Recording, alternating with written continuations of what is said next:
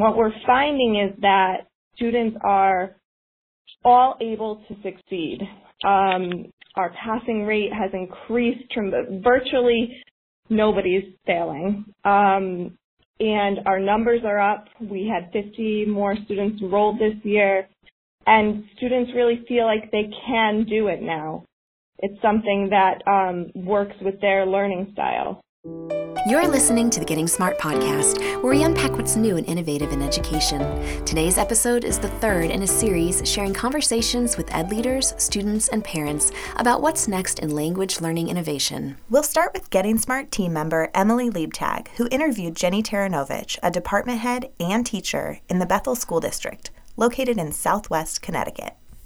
Before we begin my interview with Jennie, I think it's important to paint a picture of what traditional language learning looks like in many classrooms across the country.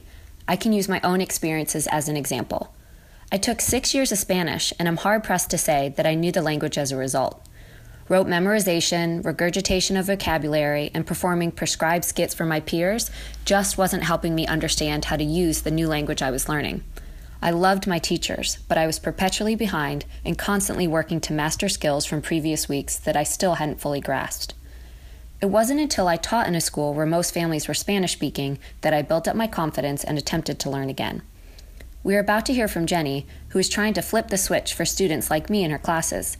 She, along with her teammates, are using new ideas to refresh language learning. She uses technology to teach language, which is great, but more importantly, she's really innovating when it comes to how she's using the tech. She is pioneering competency-based online language teaching and learning. Enough for me. Let's hear from Jennie Taranovich. Today, I'm talking with Jennie Taranovich. Jennie, do you mind introducing yourself and telling us a little bit about who you are and where you teach? Sure. I am a teacher and a department head in Bethel, Connecticut. I've been teaching Spanish for 11 years. I've taught through levels 1 through AP in middle school and high school.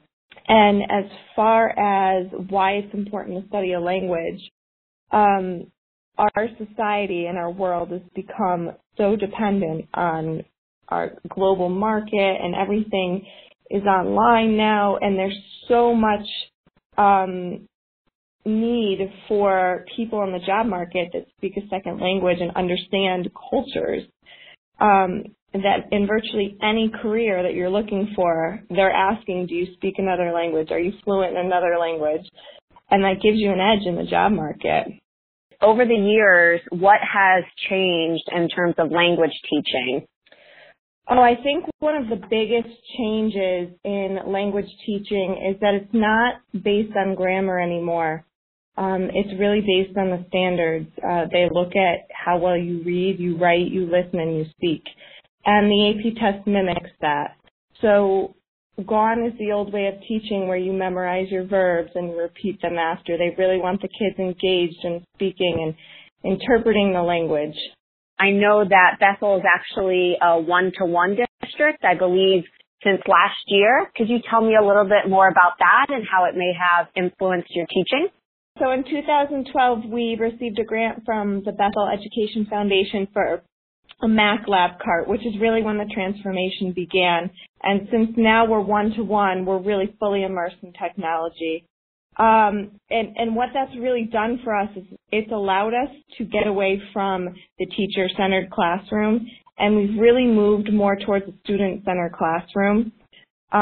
Before the teacher or the students relied on the teacher to deliver the information in the class setting, but with the use of technology, we now have constant access and availability to the new learning. So the teacher and the world in general, it's always there, and it's always waiting for the student to access it whenever they need it.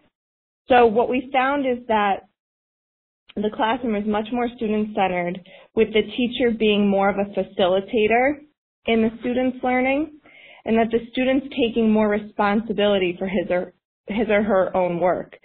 And it's really because the technology allows for anytime, anywhere learning. It doesn't stop in the classroom, and there's no barriers.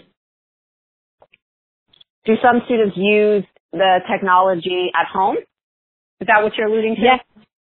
Yes. We have tools now with online quizzes, Google Classroom. They have access to videos, access to our lessons at home.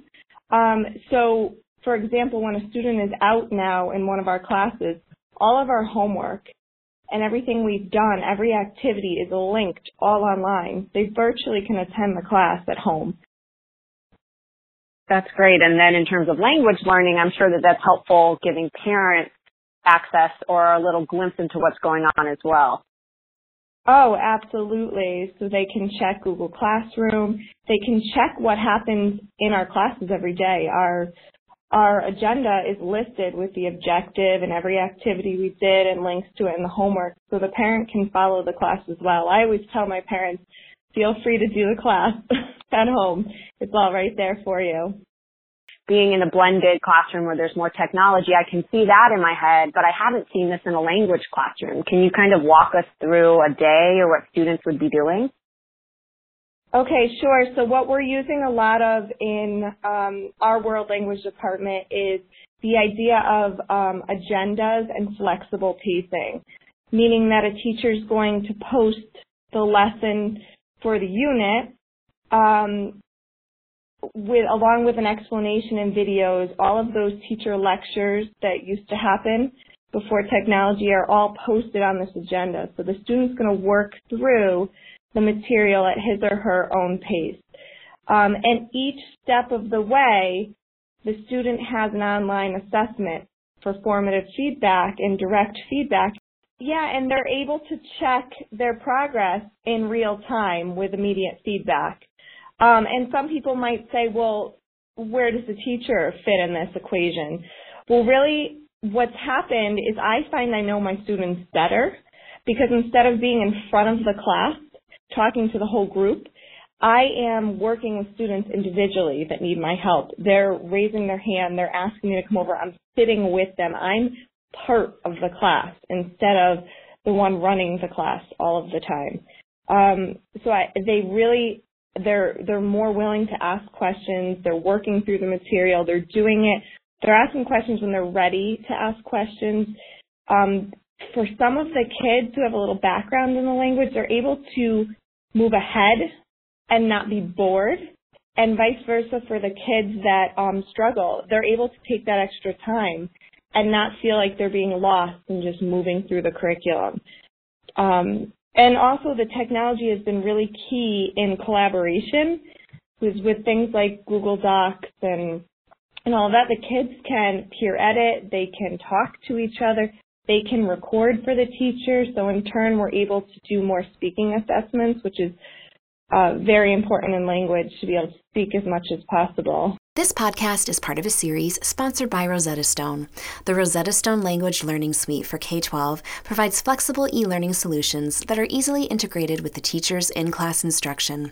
Its solutions are designed for all proficiency levels to fit your students' learning needs, from blank slate students with limited exposure to new languages to those building intermediate and advanced level language skills for college and career.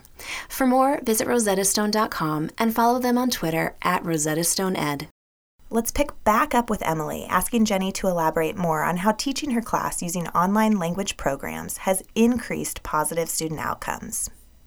The tendency might be to think that it's more individualistic, but in many ways it sounds like you're utilizing the technology and online programs to do collaboration. I like that a lot. And does the same then go for an increase in engagement? Yes, I would definitely say that. And, one of my students today was just telling me that they feel like the class is like a family. You run it like you're in a family. So they really all feel like they're working together as one big family. And that's what the technology has done for my room. So therefore, engagement is up because students are never left behind. They're never bored. They're always working together. And I think a lot of studies show that loss of engagement occurs when students don't understand or are having problems with the material. So this eliminates a lot of that when they move on based on their competency when they're ready. Are there other outcomes or stories that you have from using online language programs or being more blended that you want to share? Sure. We started this year using the Rosetta Stone program for our Level 1 course. our level 1 courses have typically been, I need to give you a little background, have typically been the course that they do in middle school, they struggled in middle school with at a very slow pace because it's split between 7th and 8th grade. And they come to the high school and they do a version of the same course in a quicker in 1 year. So the failing rate, the success rate in our old course was not very high. The kids were just coming up and having the same problems. The way the class was arranged and organized, the style of the class didn't work for them. So this year we incorporated the Rosetta Stone program, and we really are using it more or less as our textbook. We still use the agenda. We still have other online materials and online quizzes. But the kids are able to work through that Rosetta Stone program at their own pace. We set up deadlines for them, and we run small group instruction and help them when needed, but they're really truly able to work in a safe place at their own pace. And what we're finding is that students are all able to succeed. Our passing rate has increased, virtually nobody's failing. And our numbers are up. We had 50 more students enrolled this year, and students really feel like they can do it now. It's something that works with their learning style. From a teacher standpoint, you mentioned that you work with curriculum and then you're a teacher. What has this transformation been for you? What has that been like? You know, when you first put everything on the technology, it's a little bit more work, but the delivery of the lessons are so much smoother. And I'm able to take everything that's online, reuse it for next year. So everything is working towards making it easier. It's better for the kids because they have the access to it all the time. I started using a lot of online quizzes this year. I'm able to make quizzes that regenerate different questions every time they take it, which means I can allow for students to take the quiz more than once until they fully understand the material.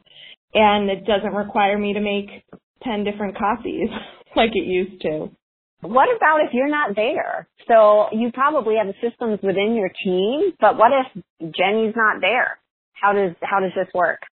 Yeah, so if we're out for a day or we have a conference, now that we're one-to-one and everything is online, I don't feel like we miss a beat. I don't feel like my kids miss out at all. They miss me being there because I'm so close with them now, and I know pretty much everything that's going on, and I sit with them. But as far as delivering the material, they can run the class by themselves, and it's really interesting to see.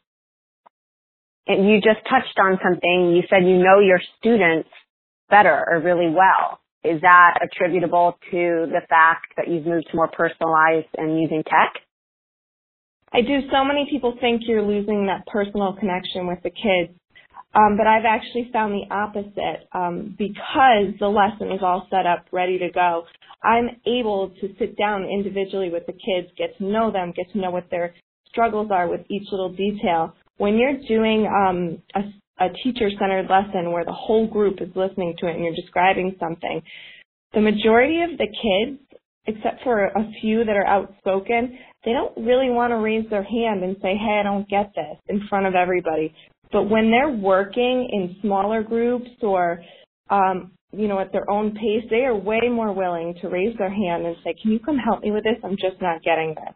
Because they're not doing it in front of the whole class. It's more private for them. You know from learning a language that there's a lot of hesitation for students to speak or to use the language when they don't feel confident. So that's really, really great. Jennie shares how the shift to competency-based teaching and learning has helped her students.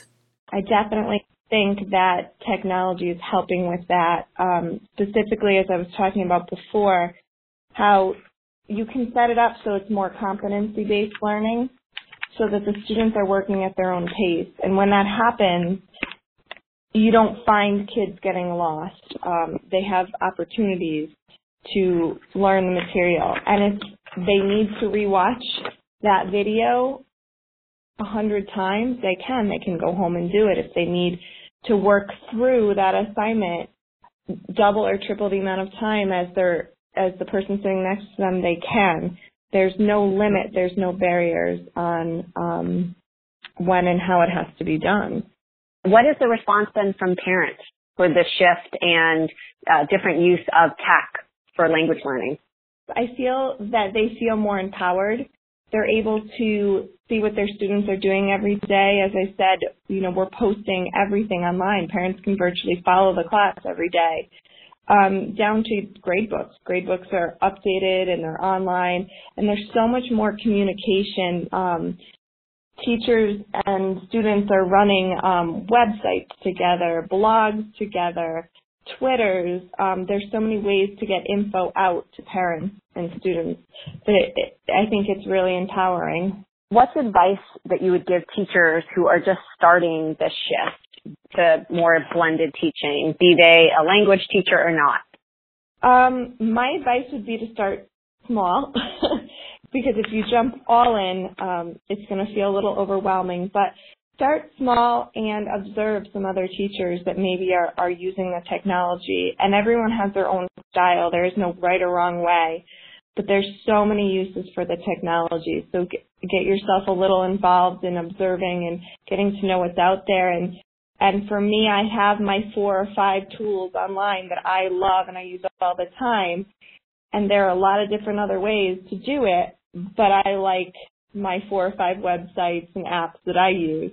So you get familiar with what's out there and you start just small and you just start going. The kids understand the technology and they'll be faster than the teacher. Is there anything else that you want to share with our audience, just musings that you have about language or anything that we talked about on the podcast today? Sure. There's another program that I started with the Rosetta Stone that I didn't get a chance to talk about, and I have a couple quotes from students. We were also able to take some of the subscriptions that we bought from Rosetta Stone and create a Period 9, which is an independent study class, not meeting with a teacher. So I'm able to monitor virtually how the students are doing in class. And students applied for this class for Rosetta Stone to do any one of the many languages they offer in their program. So I have students taking Hindi and Korean and Italian and Chinese, things that I would never even be able to find a teacher for. And they're doing it on their own time at home. And the kids just love it. I have one girl who, and I could just read you the quote. It's probably better than how I would summarize it. She wrote, "I love the fact that I can learn a unique language that the school doesn't offer as a class. Rosetta Stone is done entirely on my own time with quarterly deadlines. Since there is no daily or weekly deadline, it makes it easier to do the work along with my 7 other classes. It's a great opportunity to learn a language I would otherwise not be able to have the time or the resources to learn. The work is not extremely difficult unless you aren't dedicated to learning another language. I've actually started having conversations with my family and others in Hindi." So she's taking Hindi because her family speaks the language. I know there's so many schools where access to high-quality language teachers is a real struggle, especially a native speaker, and that's wonderful to hear. Yeah, it's definitely a shortage area. And I have another girl taking Italian, and she wrote, "I like that I'm able to study a completely new language on my own time. It doesn't feel like work because the activities are so simple, but I feel like I'm really learning Italian." And so for me, it's about the access and the availability. We were able to give these kids this opportunity that they wouldn't have had otherwise. Thank you so much, Jennie, for being on the podcast today. We really appreciated it. Thank you. It was a pleasure. Thanks to Jennie Taranovich for sharing her expertise on the podcast, to Emily Liebtag for producing, and to Troy Lund for mixing support. If you've enjoyed this podcast and would like to hear the first 2 episodes in the series, they're linked in the blog and can also be found on both our SoundCloud and iTunes channels. Check out Season 2, Episode 46, Global Competency in Boone County, Kentucky, and Season 2, Episode 48, Language Opens Doors in Work and Life. You'll find both of these and more on our iTunes and SoundCloud podcast channels. And while you're there, please be sure to subscribe and rate us. For more on all things innovations and learning, check out our blog as well at gettingsmart.com. For the Getting Smart podcast, this is Kat And Megan. Signing off.